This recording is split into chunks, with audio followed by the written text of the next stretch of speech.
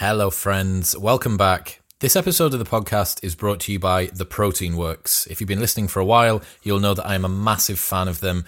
Their superfood bites are amazing, and I keep on pounding through packets after packets. And I'm pretty certain that their greens powder is the only reason that I've not got ill this winter. So head to theproteinworks.com or the link in the show notes below and pick some stuff up. I couldn't recommend them more highly. On to today's guest, Michael Malice. Fell in love with him on Joe Rogan. I've been listening to him for years, and I finally managed to lock him down and sit him in front of a microphone so that I could have a chat with him.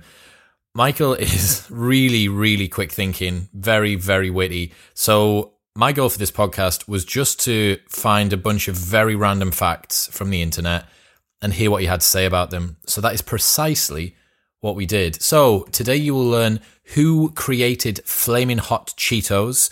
You will learn why fast fashion is destroying the wiping rags business. You will get to hear how many people were born in the UK with the name Nigel in 2016. And you'll also get to hear his thoughts and my thoughts on my dating life.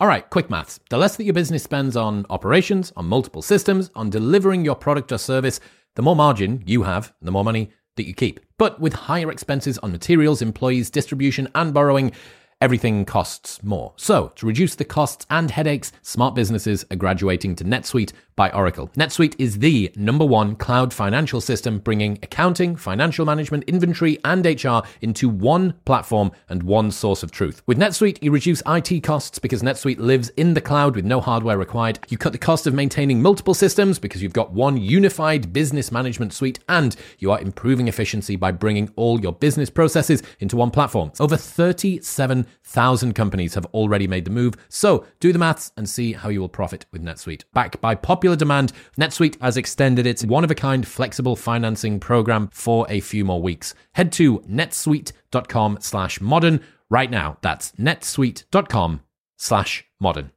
So yeah, get ready for this one. Please welcome the wise and wonderful Michael Malice. Oh yeah, P.S. Don't forget to hit subscribe. Every week, Monday and Thursday, I'm releasing episodes with the most fascinating humans on the planet, and you don't want to miss them.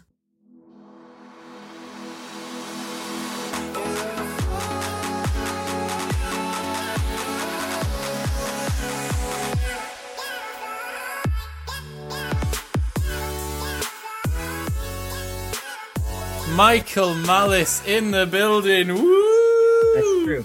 There he is. Hi. How are you? I'm great. Fantastic. What's been happening? First off, Dave Rubin got you in a full ensemble, and I get you in a t-shirt. What's happening? Yeah. Well, this is Skype. When you get a studio and not a bedroom, then I'll dress appropriately. Okay. I'm in my pajamas, see? Those are nice. That's a nice check on the bottom half. Thank you. You look and good. I've got some nice farm socks for no reason. So you're from Newcastle. Correct. I'm going to impress you and make you uncomfortable. Hit me. The one thing I know about Newcastle, which no other American knows, is Mary Bell. I don't know that. What's that? Mary Bell was 10 or 11, and she was the youngest person convicted of murder in Britain. She killed 2 toddlers. And then she went to their house, and she's like, I want to see Billy. And they're like, he's dead, love. And she's like, I want to see him in his coffin. And they sentenced her to jail at age 11. She's from Newcastle. She's a Geordie.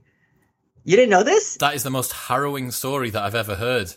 Yeah, and they left, notes. There's murderers around, a little kid handwriting. Yeah, you didn't know about this? No, not at all. Yeah. The book's called Cries Unheard. Fuck me! What a way to start, Michael. Come on. Yeah. I've got stories about flaming Cheetos and stuff, and you're talking about child murder, on child crime. Yeah. Wow. Come on then. That's how I first. Well, I heard the other thing is that's how I learned about that Newcastle is a thing, other than the beer, which I adore, but also the thing they discussed in the book, which you're going to have to do for me, is they said that the Geordie accent is the most unique accent in all of Britain. Probably not too far off correct, yeah. So when you get really, really thick, it's essentially another languge. You got to remember, we're right next to Scotland. We are close, which genuinely is another language. Yeah.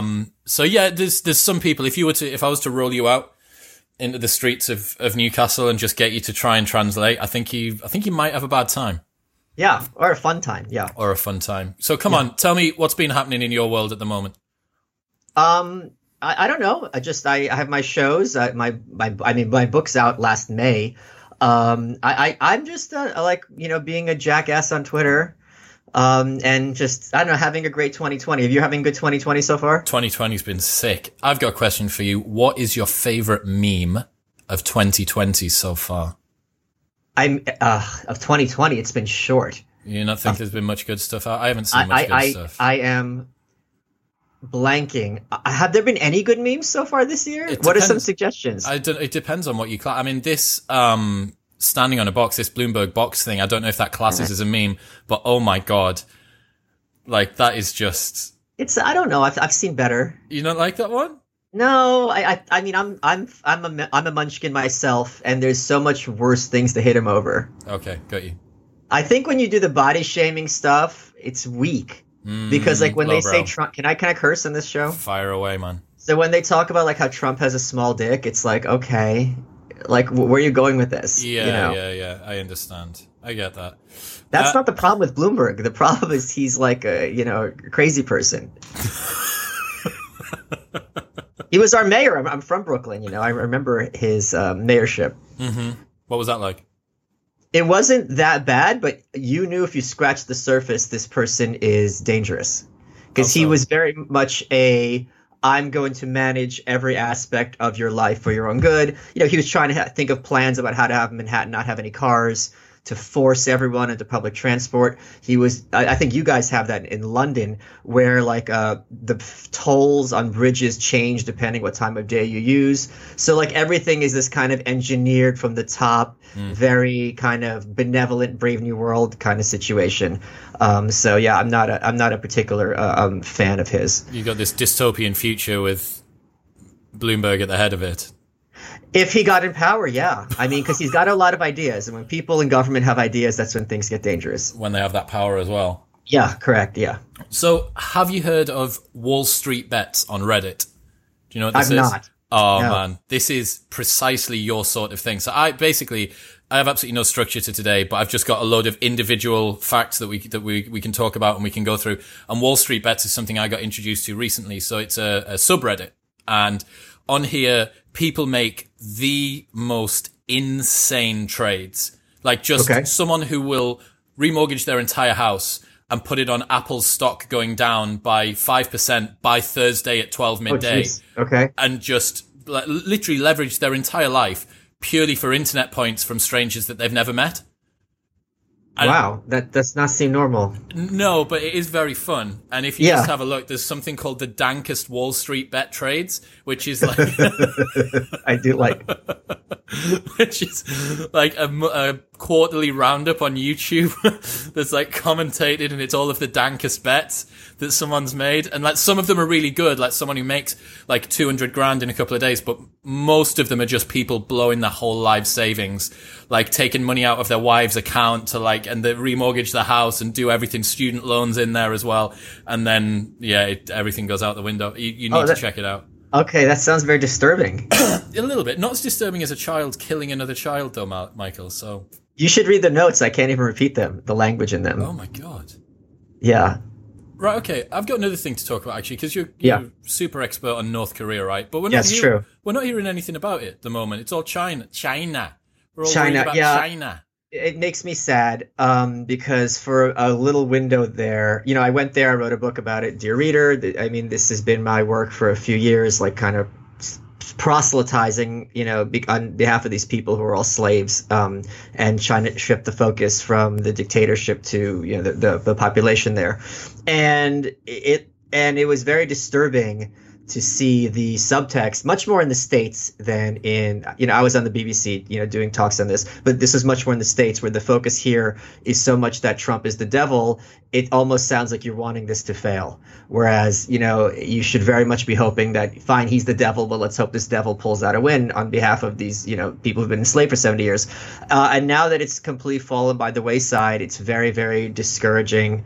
It's clearly not as much of a priority for the president. And the media. And while that happens, the people, once you go there, everyone I've met is still there. I see my guide on Instagram. She's a very wealthy by North Korean standards. She knows she's in a prison. She knows she can never leave. If she leaves, her family will be murdered publicly to make an example. That's how they do it. So it's very, very disheartening that it has kind of fallen by the wayside. And it's also disturbing that China is going in a North Korean direction. North Korea has something called Sangbun. And in the 50s, they interviewed everyone in the country, literally everybody, and they figured out how reliable your family is vis-a-vis the government. And they slotted everyone, it's like a credit score, into 3 classes, hostile, wavering, or loyal. And this determines everything about your life, including what city you live in, whether you can go to college, who you marry and things like that. And now China is talking about doing this kind of social credit system, which will determine whether you can leave the country. It's very, very discouraging. Although the Hong Kong stuff is a little ray of hope. Yeah, I was talking to a data scientist a couple of weeks ago, and he was saying that because we have GDPR in the UK, you guys in America don't really have that, but you have some data protection laws, and China is just like complete Wild West. Like there is no limit to what people can do. So here's one. Insurance companies are using people's GPS data on their phone, and if they find out that you are sleeping consistently in 2 different locations, that is strongly affecting your credit score. And the reason is, if you're consistently sleeping in 2 different locations, it means that you are likely to be in a relationship. If you're in a relationship, you will get engaged. If you get engaged, you'll get married. And if you get married, you'll probably get divorced, which means that you're a credit risk. But isn't it also, if you're in 2 places, you're more likely to get in a car accident? Maybe that as well. Yeah, because you're traveling more. They're also using the speed at which people fill in their details on insurance forms to affect the amount they pay for insurance. Really? So if you they have they're scraping the data about how much time it takes someone to fill in, and if it takes X amount of time, then this happens, and if it takes X plus 2, then this happens, and X plus 3, then this happens. Yeah, but there's a lot of research behind this. This is not based on nothing. Like actuaries, it's amazing how quantifiable I think most human behavior is. Most human beings aren't really capable of, critical thought or original action. So we don't know where this is based on, but I don't think it's tea leaves. No, not at all. It's absolutely. So the guy that I was speaking to was like, look, all that they've done is modeled 2 different things. Yeah. The AI that they've got that's working behind this isn't malevolent or like nefarious. It's not going like, I'm going to pick out the old people or I'm going to pick out the people in relationships. It is that in the past, if someone has characteristic A, then B, and they're just modeling that. But the fact is that you can't hide the data. Like previously, your data about whether or not you are in a relationship or whether or not you are take 10 minutes longer to fill in your social security number or whatever it might be wouldn't have been publicly available. It wouldn't have been used at least to affect. Oh, that's very crazy that it's public. That's really, because I bet you there's a correlation between people who watch Modern Family and a beverage that they drink, right? And some other show, some other beverage. That's how data works. But that's weird. Yeah, it is. Do you know what the most popular type of porn is in India for men? For men, India. It's not fucking cows, is it? No. Am I allowed to say that? Well, I mean, are you allowed to say that? You are allowed to say it on the podcast. I don't know how much you are supposed to say it. That's let me guess. India. One of my closest friends is Indian. Yep. So, just to mess with him, I'm going to say man boy. No. What is it? Breastfeeding. Oh, because that's milk. They love milk. Is that a thing? I'm not sure if it's the milk. I don't think. If you venerate the cow, you're going to venerate the milk. Okay. Yeah. I don't. Maybe. I mean, you've drawn that line. That might be it. I don't know why. I just know that it is. I just know that it is the most popular type of. I've never heard of anyone getting turned on by that. No, me neither. But go to India, Michael. You will be amongst friends. That's not my. I'm a fan of the breast. Wait, let me ask you. Now let's talk about this because this is what I want to know. Okay, and I have friends who are very into fitness. I have friends who are like TV models. They were on like Survivor or whatever. So your job is to be an official hunk, right? That's like your gig, and you can hand wave it away and be like, "Oh, poor little me," but that's your gig, right? Partly. Right. What's it? Do you use like dating apps? Is your experience on these dating apps like being a girl that you just get like thousands of hits? Matches are fairly consistent, but again, what we're talking about just there, they select for a very specific type of girl. Does that make sense?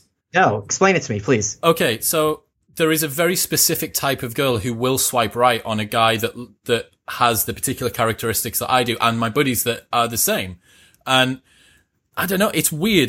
Dating isn't massively easy for me or any of the friends that I know that have come out of doing reality TV and do the whole Instagram game. I don't know anyone who has a really easy time of it. I heard that too, that it's easy to get laid, but it's hard to get a girlfriend because the girlfriend that you want are going to see those types floating around you and think you're not interested in her.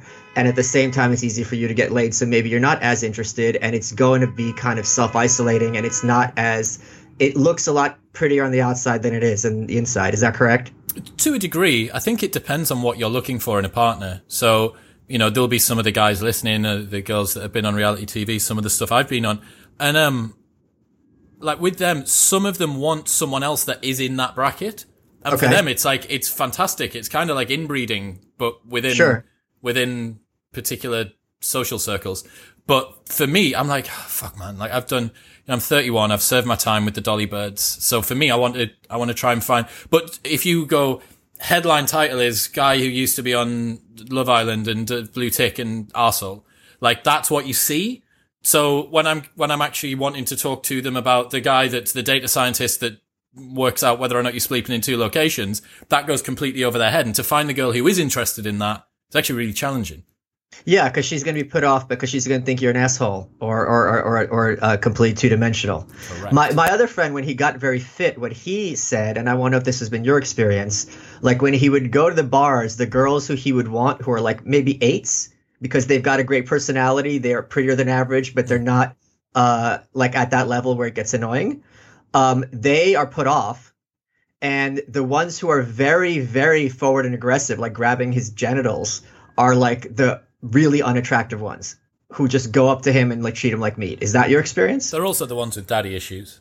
The ones that come up and do that are the ones who are the real sort of freaks when you... But that happens. Sometimes. I mean, it's still... Okay. It takes a very, very ballsy girl to come and do that. Like, to be the forward thinker. I'm speaking to Heather Boleyn, who's an evolutionary psychologist, at the end of the week.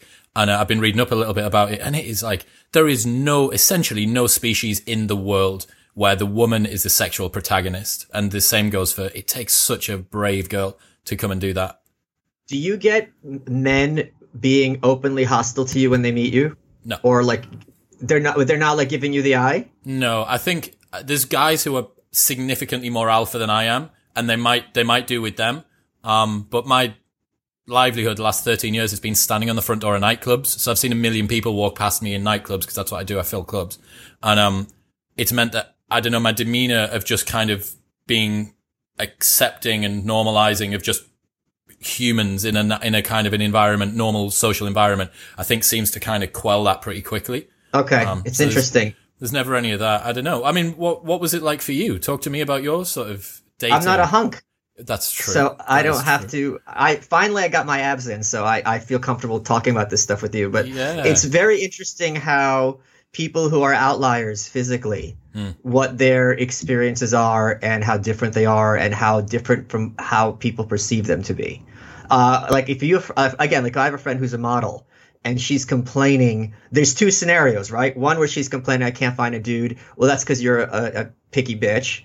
But then there's the one where, the kind of guy she would want would never think to approach her because he thinks that she would never be interested in him. And when you're at her level, she doesn't need to be dating a model dude because she's like, I'm going to be the pretty one. I'm fine. I want someone who can hold my interest. So it's at that level, it's very, very weird. It's challenging for girls. It's really challenging for girls, I think, because of hypergamy, right? So women tend naturally to date up and across. And it's the same problem for any girls that are listening. If you are over 6'1", like I feel for you because you're having to look for athletes, like basketball players, stuff like that. Like girls tend not to date men that are shorter than them. So if you are, and it's the same thing goes for every other factor about a girl. If you're a 9 out of 10 girl or a 10 out of 10 girl, like the guy doesn't want his mates to always be able to say you're punching. Or if you're a girl who happens to earn £500,000 a year, like you don't want, despite my Instagram bio saying aspiring trophy husband. Like most men don't want that. Yeah, but it's also what they find is when they're that good looking, the guy presumes that the woman won't be interested, so they will come at them very aggressively. And when she is obviously not interested in this aggression, then they feel comfortable being very nasty to her. But they're the ones who have set up this whole kind of scenario needlessly, and it becomes self-validating. It's a very interesting dynamic at that level. Dating's fascinating, man. I'm rereading Mark Manson's Models at the moment, which is like how to attract women through honesty, essentially. And that's so interesting as he talks about the things that he's discovered. Mark Manson knows his shit. Like the things that he's discovered make relationships work. And, yeah, super interesting. I got another thing that we can move on to. Flaming Hot Cheetos. Do you know who invented them? No. So Richard Montañez, who was a cleaner at the Frito-Lay factory. Oh. So he's now the VP of multicultural sales for PepsiCo America. The guy couldn't read or write when he was the janitor. And while he was there, Roger Enrico, who was like the CEO of Frito-Lay, had encouraged all of the workers to act like an owner. That's what he said. He'd given this big, one of those like end of year announcement speech type things, Buffett and people like that give him all the time. And then this guy, this Richard Montañez guy, had decided that there wasn't any Cheetos for the Mexican market because Mexicans love spice. And he just started like fucking around with some Cheetos and made Flaming Hot Cheetos. And now he's the VP of multicultural sales for PepsiCo. I think I was more of I've always been a cheese doodles guy myself. You see, in America, you guys just have the absolute like laundry list of every different type of confectionery and savory item. I'm sorry, how many types of Walker's Crisps are there? Like 60? Yeah, okay, that's fair. Prawn cocktail, hedgehog, mint lamb, chicken tikka masala. What are you talking about? We could play this game. Okay, yeah, you are right. America, though, I mean, sometimes when I go over, I don't know whether it's just novelty, but when I do go to America, I'm just blown away. Like some of the things that like the breakfast cereals is one thing. Like America does breakfast cereals so good. I'm super impressed by that. If you go to for the people across the pond who go to whenever I go to anywhere I travel, I go to the supermarket because I love seeing all the wacky brands. Yeah. If you come to America and you go down the cereal aisle, every cereal box that's for kids, the character looks like they're on cocaine. 'Cause they're all like really excited and their teeth are showing. And you look at him like this leprechaun is cranked off up. His face. Yeah, and yeah, it's really. But you have that notice. Count Chocula is really excited about this cereal.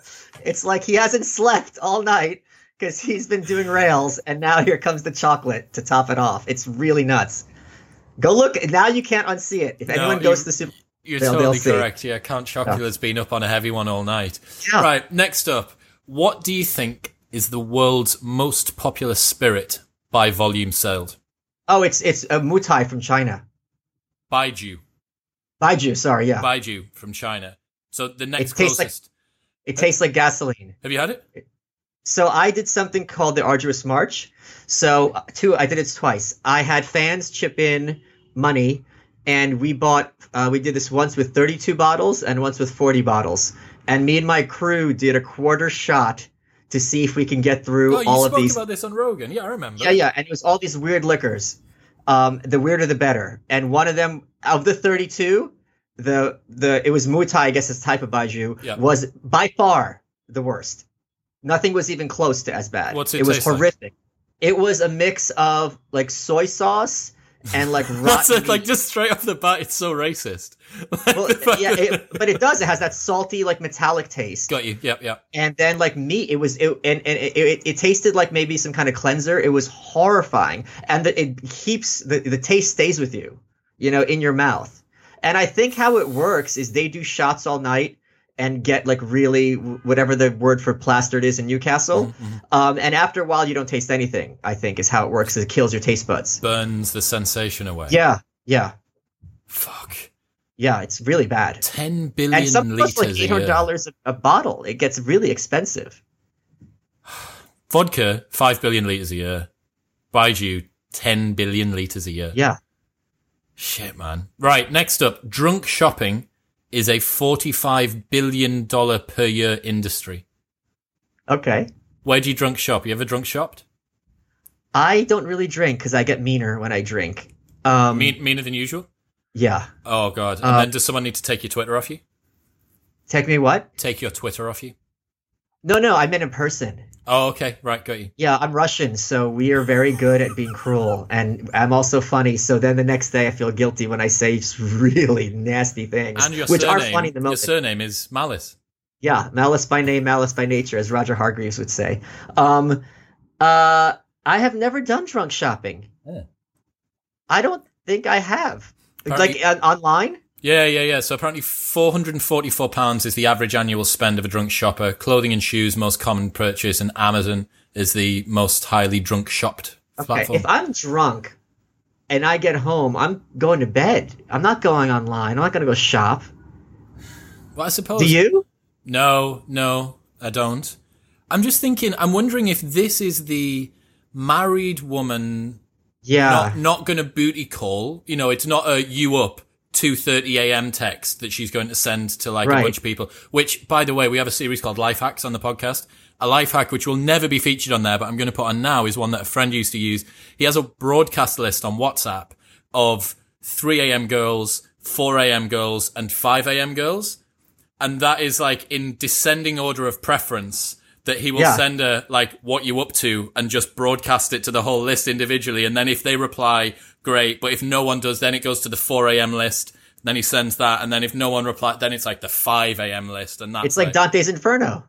Yes, right? You descend through the circles. You descend and it gets circles worse of and WhatsApp. worse. At the very base, it's Judas being chewed by Satan. Oh, then. Right. Yeah. Yeah, I think you're right. Because I think is when I'm going to stop drinking, that's when I go home, and I'm not going online at all. It's got to be when you're drinking by yourself. Yeah, so you double screening. You've got like Modern Family or whatever on, and it's like a Tuesday at 9 p.m. and you've had a bottle of wine, and you're just like, oh. Yeah, and some soup for yourself. Yeah, and then Chef you buy some more soup for one. Yeah, you buy some more soup. Right, what else have we got here? This one's so good, Michael. Okay. Right, so emojis are starting to appear in evidence in court cases. Okay. And lawyers are worried when emoji symbols are strung together, we don't have a reliable way of interpreting their meaning. Okay. Yeah. In 2017, an Israeli judge had to decide if one emoji-filled message constituted a verbal contract. So this guy had replied about coming to inquire about a house, and he was trying to work out like if the monkey or chipmunk on the end was some sort of positive reinforcement that he actually meant that he was going to like come and do something with this house. My favorite series of emojis, Kurt Schlichter, he's a senior columnist at Town Hall. He goes after the Bill Kristol types Republicans. And what he invented was the fist, the eggplant, and then the squirting water. It's a classic. It's a classic. It's so much better than the finger. Yeah, it's really, really great. It's so so visceral. Credit to Kurt for that. Yeah. Yeah. I tell you what, you can tell a lot from a man by what his most frequently used emojis are. Have you got your phone nearby? Can we see your most? I don't do them on the phone. I do them on Twitter. I'll tell you what they are. Okay. I know them off the top of my head. Cool. The blowing kiss one. Yep. Because if someone sends me a nice tweet and I don't want to write a long reply, I'll blow them a kiss. Yep. Or if I'm being like nasty to somebody else, I'd be like, or maybe ask your mom, blowing a kiss. Mm-hmm. The other one is if I'm being really snide and bitchy on Twitter, I'll do the nail polish one to signify this Queen. is being bitchy. Yes. Yeah. Yes, Queen. Yeah, just got the nail polish. Or if someone says something like, well, maybe not with that shirt on, the nail polish comes out. And the other one I use is, although less frequently since Bolsonaro took over Brazil, is the helicopter emoji. So the helicopter emoji, and I talk about this in my book, is when Pinochet took over Chile in 1979 in a military coup. He took a lot of communists and non-communists, apparently, and in helicopters and threw them in the ocean. So when you see someone on Twitter who's being particularly egregious, you just reply with a helicopter, and they won't know what it is, but everyone else will. But now that we've got a guy in Brazil who's kind of in that direction, and it's not that funny, I've used it much less. Yeah, you got to roll back on that. But getting the C is a very good response to anyone that needs to leave, that needs to depart the conversation. Yeah. Yeah. Okay. Yeah. Fast fashion is hitting the wiping rags business. So what's the wiping rag? Wiping rags. So there's billions of years. So speak English, motherfucker. Wiping rags. It's a rag for wiping, Michael. Okay. Yeah, okay. So 30% of textiles that are recovered for recycling in the US get used to wipe shit. Painters need to wipe up their splodges. Okay, like cloths. Wait, so are they paper towels or are they cloths? They're cloths. Okay. So it's like textile material, right? So you're an engineer who's got to clean down some of the oil or whatever on a machinery, all this sort of stuff. And apparently fast fashion. So this do you guys have like Pretty Little Thing and kind of imagine any dress that Kendall Jenner is on an affiliate deal for. Okay. It costs about $20. And every girl owns it. It's like a disposable dress, right? Like a single-use dress or a single-use t-shirt. That's fast fashion. And this clothing quality is so low that it's annihilating the wiping rags business because they literally can't stand up to wiping shit. Okay. So it's such bad quality that once you've worn it, when you try and wipe some paint up with it, it just falls to pieces. So there you go. You got to be careful about what you buy. I'm the opposite. I am a big denim collector, right? I've got 30 pairs of jeans. And the trick with the raw denim is, but you wear it for years because it breaks down and you get the fades, you know what I mean? And it kind of adapts to your body and you know what I mean? That's the fun of it, right? And you almost never wash them. So this is the exact opposite of the kind of fashion I like. Like, I like it when your clothes, like if you have corduroys where the wales have worn down over 7 years, that's fun. You know what I mean? Because this is what drives me crazy. This is my autism speaking. When you have clothes that are distressed, but you bought them new, like with the faded logos, it drives me crazy. I want to have that t-shirt that's been through the wash 30 times, and now the letters are falling off. That's fun because I put in the work. Yeah, you want to feel like it's a shortcut to success. Yes, I've earned it. This is this shirt is my sweat patches. Exactly. Yeah, I'm a man who probably shortcuts that, but then I buy cheap stuff. Do you know what I mean? I spend my nights surrounded by drunken students on the front door of a nightclub. I don't want anything nice. Everything that I own is destroyed. How annoying is it? Are they all up in your face about the show and about Insta? They were when it was a little bit more recent, so it's been like four and a half years now. A little bit more. I got barred from the front door of my own event by my business partner because when I would walk around outside, there would just be this throng of people that would like cats jumping up and down or something. But that's kind of chilled now, so I can actually do my job again, which is nice. Do you get hit on more by chicks or by dudes? Chicks. I give off a real bad gay vibe. It's just really? My gaydar. Oh, I don't know how it works. My gaydar is accurate for other people, but my appearance on the gaydar for people that are gay. No. Huh. I thought the pretty guys get a hit on the most. I did not know this. Okay, interesting. I'm not sure. We were asking this question the other day. I want to know, if you're a gay man, how do you know if you're like a top or a bottom?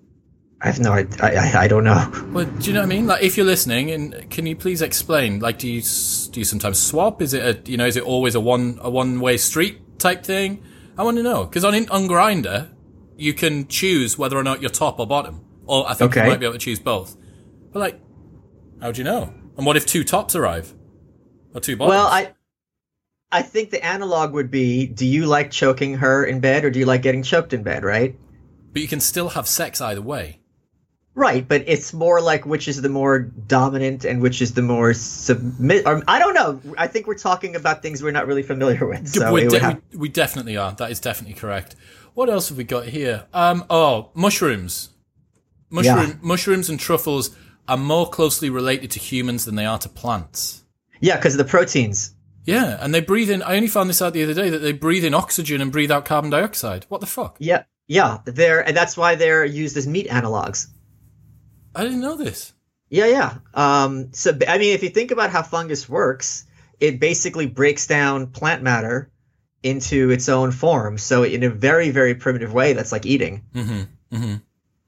Yeah, they split off. So there was plants at the top, and then us and plants split off. But after us and plants split off, us and fungi split off. So wait, I thought fungi came before plants.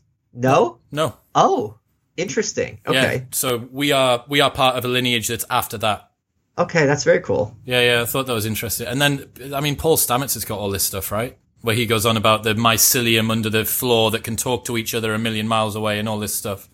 I just got a fossil of something called Dickinsonia, which looks like a quilted circle. And for a long time, they didn't know whether it's a fungus or a jellyfish or a plant, or since it's the oldest fossil or something that is not related to anything contemporaneous. And then somehow they found cholesterol molecules in one of the fossils, so now they know it was actually an animal. So it's really weird how things that look nothing like us, just based on the chemical composition, we can figure out what it is, right? Because fungus looks so different. Some fungus don't have fruiting bodies. They're complete parasitic, whatever. Toenail fungus doesn't look like a mushroom to us, right?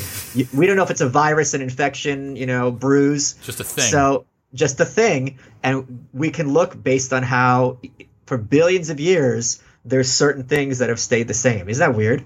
It's crazy, man. I absolutely love thinking about that stuff. You've mentioned a couple of times buying stuff, random shit from the internet. What have you been spite funding recently? And can you, for the people who don't know what that is, can you explain what it is?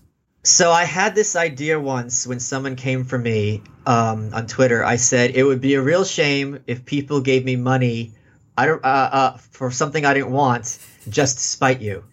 And the donations kept coming in. I have a bunch of stuff right here. I'll show you. And I'm like, all right, so here I have, this is a pen. You're not gonna be able to see it really, made out of Fordite. Fordite is what happens in factories when after years of hand spray painting, it makes layers and layers and layers, and it's kind of a synthetic mineral. So this is a pen made out of Fordite. This is another pen. This is from a Corvette factory. That is cool. Then I have a pen stand made out of a walrus tusk. I did not need this, but they paid for it. After a while, it gets harder and harder to find things to buy. This is a pen from South Africa made out of a warthog tusk. Oh my God. I don't need 7 pens. This pen is made out of... Do you write much? Do you ever write? Have you ever written anything? Well, not with my pens. I'm an author. I use a computer. This one is made of wood from the DMZ between the Koreas. So that's pretty cool. That's cool as fuck. What else do I have handy? Hang on. Yeah. Who has got hold of that piece of wood? So the guy who made it, his friend was stationed in the South Korean part, and he just took like a branch and sent it back to. Fuck me, that's a dangerous. It's really fun, this spite funding thing. I just I'm looking right now at a signed photo of Andy Kaufman, who's my hero, hanging above my head. So it's really fun a shtick to do. And what else? You thinking about anything else at the moment, or is it just sort of spur of the moment? I've got a pair of tribal print pants, corduroys from Japan, in honor of Elizabeth Warren, but someone bought them from under me, so the money's still in escrow. But that was it, yeah. And when Kamala Harris, I don't know how familiar they are with her over there, she was this cop who was running for president, just really an abomination of a human being. So when she lost, we had a ham, because the pig was roasted. I guess you call them the filth over there, right? We had a ham tasting. I had this Spanish ham and all the hams from all over the world. Yeah. Actually, that's really fun. Let me tell you something interesting. The first time I did an interview with the BBC, and this was a very shocking moment to me, and I'm going to offend some people, and I apologize in advance.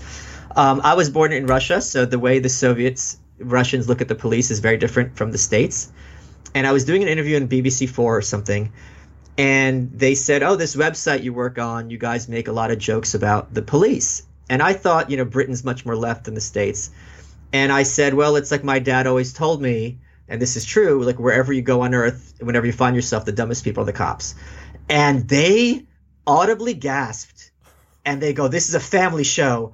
And they changed the subject. And that was the first time I realized how that is politically incorrect. To say it was very jarring because I wasn't cursing or anything. How would that joke have gone down in America? Oh, it would not go down here. Here would be very controversial. I'd get a lot of heat for it, so I bite my tongue, and I'm like, I didn't real.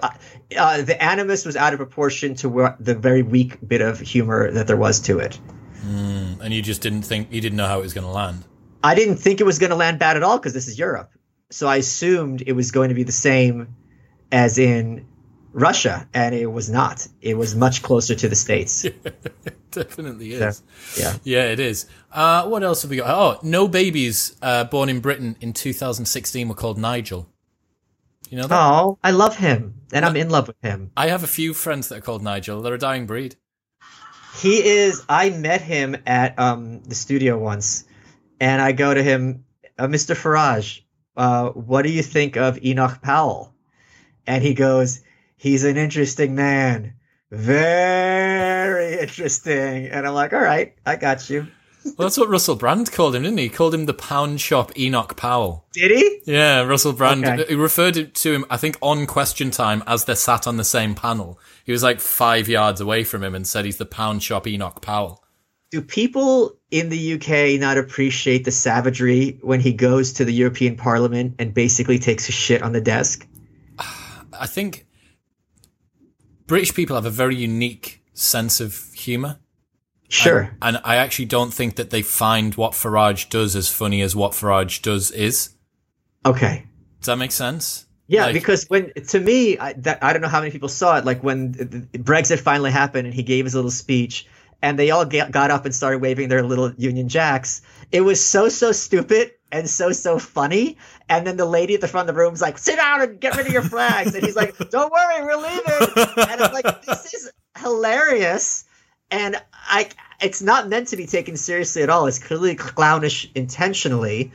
And people here in the States get very, very upset by Trump tweets when they're the stupidest thing ever. And I'm like, how are you giving this the power to, yeah, I get it's the president, but this, of all the things he's done, this is the one that gets you upset that he's, making fun of this person. I mean, how do you have this much energy to be this triggered after this much time? Man, this is what I replied to you on Twitter yesterday. You retweeted a video of some people protesting outside of the White House, ringing bells and shouting shame. And the first thought into my mind was, I don't understand how these people have so much time. Right. I dream of having that much spare time that I could go and do that. I need to manage my schedule more efficiently or get them to do it. They need to be doing more drunk shopping. They do. Well, they've bought, obviously, Richard, we've bought this bell from Amazon when I was wasted. What am I going to do with it? Right, why don't we go to the White House and then we'll post hoc rationalize the bell purchase and make it look like it was social justice. And we can make this all a write-off. Yep. Yeah, and it's tax deductible. Yeah, because it was used as part of content. Let's talk, I mean, this year, 2020, all that's going to happen is election shit, right? Like that's all that's going on. How do you see the rest of this year playing out? What's going to happen? Tonight, as we record, is the Iowa Prime Caucuses, which is the first voting in the Democratic nomination. And over the last week, it's become full-blown warfare between the establishment and the Bernie Sanders people, which I absolutely love, any kind of political carnage. Depending on what happens tonight, it looks like it's going to get very, very, very ugly very, very, very quickly. Bernie has already been launching ads explicitly attacking the Democratic Party, which I think is historically unprecedented. He says the ad, like, we make Trump nervous, we make the insurance companies nervous, we make the Democratic establishment nervous. I don't think that's real. Even Trump never really went after the quote unquote Republican establishment. Yeah. So he's surging. So if that is validated by a win, I don't know what they're already talking, the DNC, Democratic National Committee, what they can do to stop this guy. So it might get even more public and even more brazen. You might not have seen this across the pond, but, Elizabeth Warren he said to her that a woman can't get elected president. They try to play it off like he's saying a woman shouldn't get elected president. And on MSNBC, one of our networks, which is failing badly, Joy-Ann Reid had a body language expert to prove that Bernie was lying. I mean, this is basically like tea leaves. It was so to be that brazen, and I'm hardly a Bernie person, is going to be great. We're going to see unprecedented machinations on both sides of the Democratic Party. But you're having the same thing. You have the real life Titania McGrath, Rebecca Long Bailey, about to take over for Jeremy Corbyn, and she's saying that inequality keeps her up at night. It's like, get some rest, bitch. Calm down. Yeah. I mean, what is going to happen in the UK? The thing about the UK is politics is so short-lived for us. Like in America, ever since 2016, all that anyone in America has wanted to talk about is how did Trump get elected? Then there's like The Great Hack on Netflix, which was that documentary about how the Cambridge Analytica scandal. Then there's like all this Ukraine stuff. Then there's impeachment stuff. Then there's Russian hacking and Russian bot farms. And it's just been 4 years constantly of like post hoc rationalizing what the fuck happened. Right. And with the UK, as soon as, so on the couple of weeks leading up to the election, there was all rousing people with roses in their bio and for the many, not the few, and all this stuff. 2 weeks later, it's all forgotten. 2 weeks later, Love Island's on, or I'm a Celebrity, Get Me Out of Here's on ITV, on the TV channel. So they're just calling someone a fat bitch on TV. That's all that happens.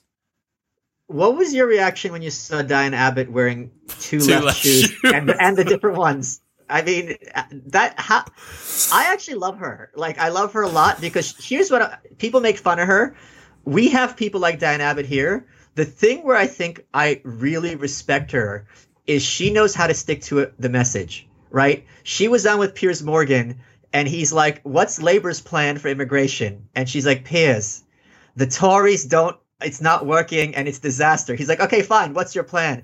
I've told you, Piers, the Tories. And I'm sitting there. I'm like, I respect a politician who's getting punched in the face and is not reacting. That takes skill and that takes fortitude. I'm not being ironic or sarcastic because here they get flustered. They freak out. So she's disciplined. So I find her very, very interesting. When you see that single-mindedness, so we saw it on election night, as soon as the exit polls happened, someone somewhere in the Labour Party had trickled down, call it a Brexit issue, call it a Brexit vote. And that was all you heard from the first guy that came out. And then I can't remember who it was, one of the panel pundits on the side of the BBC had managed to get a leaked a message memorandum type thing that had gone around, which was like, right, this is the party line. And he was like reading through this leaked thing on air and just saying like, yeah, they're just saying, just focus on Brexit, call it a Brexit issue. Cause then the finger's kind of not really pointed at the fact that we didn't have any good policies. Yeah. And then Brexit's going to be resolved. So now we can have a clean slate next time. Yeah. Which I don't think is going to change anything either. Okay. So we've got that with Bernie moving forward. Do you put your money where your mouth is with stuff for what's going to happen later this year, or you do not do that this far out? I put my money where my mouth is that I donated money to Biden because I want a year of him campaigning. He just recently went to the coal miners and told them, if you know how to shovel coal, you can learn how to program a computer, which is a lie. That's not accurate. If someone knows how to use a computer doesn't mean they can shovel coal either. So his son being an admitted crackhead, the fact that we can use the word crackhead and have it be funny again. Whenever he tweets, I always tweet with a response of a crack pipe, and people reply to me, that's not a crack pipe, that's a meth pipe. And how foolish of me not to know the distinction between the two. Or they correct me, he's not the crackhead, his son is the crackhead. Oh, how embarrassing. So I want a year of this. Plus, he's been getting very, very feisty on the campaign trail. He's been yelling at people. He's been turning his backs on them. He's been telling them to vote for Trump.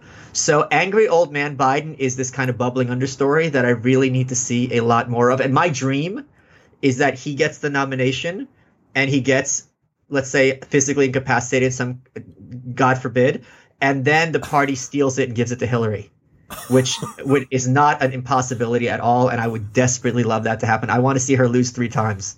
It's like any mummy movie, you're going to have a trilogy, right? Yeah, we need the mummy to come back for the 3rd time and get her final defeat. Where does Dwayne Johnson fit into this? Because he must have to come. The Rock? Yeah. He said he's going to run. Is that what's happening? I think it's in 2024, maybe. Yeah, I'd vote for The Rock. When Trump runs for his 3rd term. Fuck, man. So wait, let me ask you this, Mr. Fitness Guy. How do you stay motivated on a cut? And how do you psychologically handle losing the strength? Those mind games are the toughest part. Because I was in the gym last week and my lifts were all down. And it's like, what's the point? Blah, blah, blah. You know, the brain fucks with itself. Mm-hmm. So the problem you've got when you're training for aesthetics and not performance is that your progress in the mirror is always going to be subjective, not objective. So if you were training purely for strength, you would know last week I lifted X, this week I lifted X plus 5. Good. Whereas you could wake up 2% leaner than you were a month ago, but be in a shit headspace, look at yourself in the mirror and go, I look fucking shit. I really don't like this, or I'm not, whatever. Scales are lying, whatever it might be. So I think. But isn't it also, interrupt you, I'm sorry, it's also when you have hunger and you have the calorie depletion, your brain is also going to tell you negative things. You're not in a positive place like when you're stuffing your face and you have all the carbs and endorphins. But diet brain. So it's when you're on a diet, all you can think about is the next bit of food. Like, right. I just want more. And it's the same thing. I was talking to Morgan Housel. You know who Morgan is? Wrote for a big sort of Wall Street advisor and personal finance guy. And we were talking about debt brain. It's like if you're in debt, like severely in debt, and you don't know where the next meal or the next payment on the credit card's coming from, it's precisely the same as diet brain. So in terms of how you can kind of keep motivation up, it's challenging, man. Like a diet will turn anyone crazy. I have a friend. Well, I say regimen. Girls have diets, men have regimens, and it has the word men in it. Correct. Nice. Regi MXN. Yeah, there you go. Yeah. Yeah, it's challenging, man. So the best thing that I can say is just to kind of stick to the process. Like if you just continue to stick to whatever the plan is that's in front of you, ensure that you're having a refeed day, refeeding so you're on a calorie deficit and then you're having one day that's high. No, I should start doing that. I think so. As long as you don't have such a high day that it bumps your total weekly calories then over into a surplus. But let's say that you're on, are you tracking calories? I do macros. Yeah. So do you know what your macros are? I can tell you. Sure. Tell me now. Hold on. Let me open the file. What do you weigh? I'm down to 137. 137? Yeah. Wow. Well, I'm also 5'6". Yeah, but still 137 at 5'6" is light, man. You must. That's not that light. That's why the abs have come in, though, right? Oh yeah, and the cum gutters too. I'm very excited. 176 protein. Yep. 175 carbs and 51 fat. That's good. Yeah. That's good. That's nice. I think that's probably about 2,100 calories, I think, for the day, something like that. I think approximately, my friend said they are just above 2,000, yeah. Yeah, got you. So I think if you're doing 2,000, and then if you had one low day and then one day where you maybe did 2,500 and allowed yourself to eat a little bit more and chose that on a day when you know that you're going to really lift, and then you're actually going to go in, you're going to feel a little bit more full, and you're going to feel a little bit more energized to go into the gym and stuff like that. So it's quite... And then it's also easier psychologically because you have to tell yourself, I just got to hang in till Saturday. Yeah. Sacrifice and then I have my reward. Yeah. Okay. That's very helpful. Another thing as well to consider is anyone that's listening that's ever been on a diet will, if you've gone on a regimen, regimen. I had Andrew Doyle on, creator of Titania McGrath. And I was just with him in LA. How amazing is he? He's gay. Yep. And I said to him, I go, Andrew, we have to take the faggiest photo ever. So if you go to my Instagram, there's a picture of us feeding each other pink ice cream. And there's also another picture of me wiping it off his cheek because he's a girl, right? You know what I mean? And it's really, really fun. He's hilarious. I adore him. Dude. So he was sat in my living room there. He was playing at the Edinburgh Fringe and he was going to London to be on Sky News and then getting the train up, and the train goes past my house essentially. Stopped off, came in, had a coffee, fucked off up there. Man, I couldn't breathe. There was some of the things that he comes out with. I adore him, yeah. Have you seen that him and Douglas Murray are both touring the UK? No, that's awesome. As a pair. That's amazing. Douglas was to be on my show, but he couldn't get like the license or to get to the States or something. Visa thing. Outlawed from the States. But speaking of States, I just saw something else I got spite funded. You're not going to be able to make this out. It's not going to focus. This is the first penny ever made from 1787, designed by Ben Franklin. And on it says, mind your business. If you look Why? What? Why? F-G-I-O. It's the first penny, yeah. How much was that? It was only $200. For the first penny in America? Yeah, that's not that much. It goes for much more. Yeah, I know. That's what I mean. Yeah, 200 for a penny from 1787. I would have thought it would have been like million. I thought I don't know, like some. It's not literally the first one. I mean, they were in circulation. Yeah, I get it, but there's not going to be many of them floating around, right? Correct, and especially not in good condition where a lot of them the slogans worn off. I'm like, no, I have to see "Mind Your Business." Is that great? You should wear it around your neck or something like that. Oh my! I wouldn't. That's not a bad idea. Melt it down and turn it into like something else. I was gonna frame it and have it right when you walk into my house, like a nice little frame. Mm-hmm. Or in the bathroom or something. I don't know. I love it. I gotta find a frame for it. That's awesome, man. Okay, so we're rolling the clock forward. We're getting to later in this year. And then what happens? What happens? Okay, two scenarios. First one is Trump versus Biden. Second one is Trump versus Bernie. What happens when they actually stand off against each other? I don't think that the Democratic Party will allow Bernie to be the nominee. How did they sabotage that? I don't know how they would do it, whether they would change the rules at the last minute. There's a lot of corporate power in the Democratic Party, and I'm sure with the Labor Party too. They pretend it's all for the people. Corporate power is powerful, every country in all parties, right? They will. Bernie's no joke when it comes to democratic socialism and contempt for corporations and corporate power in America. He means it. He's been saying this for decades. I don't know what they will do, but they will do whatever it takes because, as we're seeing here, you guys aren't privy to it. The media has now started jumping against him in collusion with the Democratic Party. So what the press did against Trump in 2015-16, they're going to do against Bernie. They're going to start dropping things. I'm absolutely certain they will never let him be the nominee. Let's pretend that he does somehow. Let's pretend. Okay. Yeah. If it's Trump versus Biden, it is going to be it's not often we get to see an old man beaten and laugh, like beaten till his teeth fall out. It's going to be horrible to watch. He's not well. I think he's a decent guy. I think he cares about people. I think he is a little bit senile. He forgot Obama's name. He's forgetting how to talk often. He just recently said LGBTOBGYN. Like he said this. This is not a function of, but it's kind of sad because the guy suffered through a lot. He's had family tragedies. I wish him nothing. I make fun of the son, but I don't think he's a bad person. Mm-hmm. And even if this corruption were all true, it's hardly bad by political standards. Everyone does this kind of stuff. So I do feel bad for him, number one. So I think Trump would wipe the floor with him. With Sanders, if you had two anti-establishment figures, which I don't think there's historic precedent for in the States, at least not for like a good 80 years, I don't know what it would look like. I think the big loser there would be media. And social media would really seize power because both of these figures, Trump and Sanders, are very, very social media driven and anti-establishment in every kind of sense. Hillary, this lovely woman who Sanders endorsed and campaigned for, just recently said no one likes Bernie and he's never gotten anything done, very gratuitously. Well, that gives him an opportunity because that means he's not beholden to you guys. And he is in a position to be like, we tried it your way.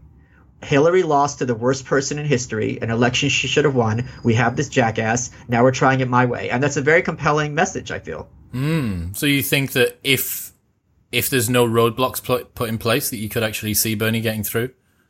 It's conceivable. Yeah. But I think this would be kind of I can't think of another election America's had that would have been this kind of messy, other than like William Jennings Bryan and McKinley in like 1896. Like it would be, 68. 68, you had three parties. You had Richard Nixon, you had George Wallace, the Southern racist figure, and then you had Hubert Humphrey from the Democrats. And they were rioting at the Democratic convention, and it was basically close to a tie in the popular vote between Nixon and Humphrey. And Nixon was reviled by the Democrats, understandably. It was a very, very, very dark election. This would be, I think, somewhat similar. It's like two south ends of a magnet, right? Yeah. If you get that, and it's just everything. Yeah. Around. It would be really, really horrific, in a good way. I love the carnage. If you were an Avenger, do you think you'd be Loki? Well, Loki's not in the Avengers. He's an enemy. I'm a DC Comics person. Okay. But I am very much a trickster figure. So yes, Loki, the Norse god, not Loki, the comic book character. Got you. Okay. Who's your favorite DC guy or girl? I'm a hipster, so no one's going to have heard of this, but I was a huge fan of the Legion of Superheroes. I have every issue ever. They took place in the 30th century. And there was a character there called Triplicate Girl. So you have Superboy, you have Supergirl, you have Saturn Girl who's telepathic, Cosmic Boy, Magnets, Lightning Lad. And Triplicate Girl could just split into three people. And it's like, okay, this guy can juggle the sun, and it's like, okay, there's 3 chicks here. And it's just like, why are you here? Like, so there's triplets? Okay. So I love that. And one of her bodies was destroyed, so she just became duo damsel. So it's like, okay, we have people here who can like change like heat and electricity and light, and then there's like twins. Okay. Twins who sometimes become Siamese twins. Yeah, it's like, all right, like I guess you can fight this like witch who can destroy the universe. Have you ever seen that Family Guy episode where they all get infected with nuclear waste, and Meg's power is that she can grow her fingernails really fast? Yeah, of course. That was before they canceled the show and brought it back. Yeah. Yeah, and they had the Dallas ending. Yes, they did. Yeah. Yeah. Fuck, man. Look, Michael, I've taken up enough of your day, man. Twitter's calling you. People want to come and spite fund, give you some money online. Where do they go? What do they do? michaelmalice.com/contribute. But I'm on Twitter, and if you're ever in the States, come and be on my show. Man, Brooklyn, right? Yes, but we record him in Manhattan. I have every single day. There is another reason for me to come out. Every single day. I would love to show you Brooklyn, and here's why. Because we don't have like reality hunks like with accents here. Do not parade me around the streets, Michael. Well, I absolutely want to see what this would be like and what the reaction is. And I bet you there'd be some low-key hostility. I'm ready for it. I'm ready. Will you protect me? No, but I'll you can protect yourself. You go to the gym. You can handle it. Fantastic. Well, that'll do. Thanks, man. You know what to do. Like, share, and subscribe. If you've got any comments or feedback, leave it in the comments below. And we'll see you next time.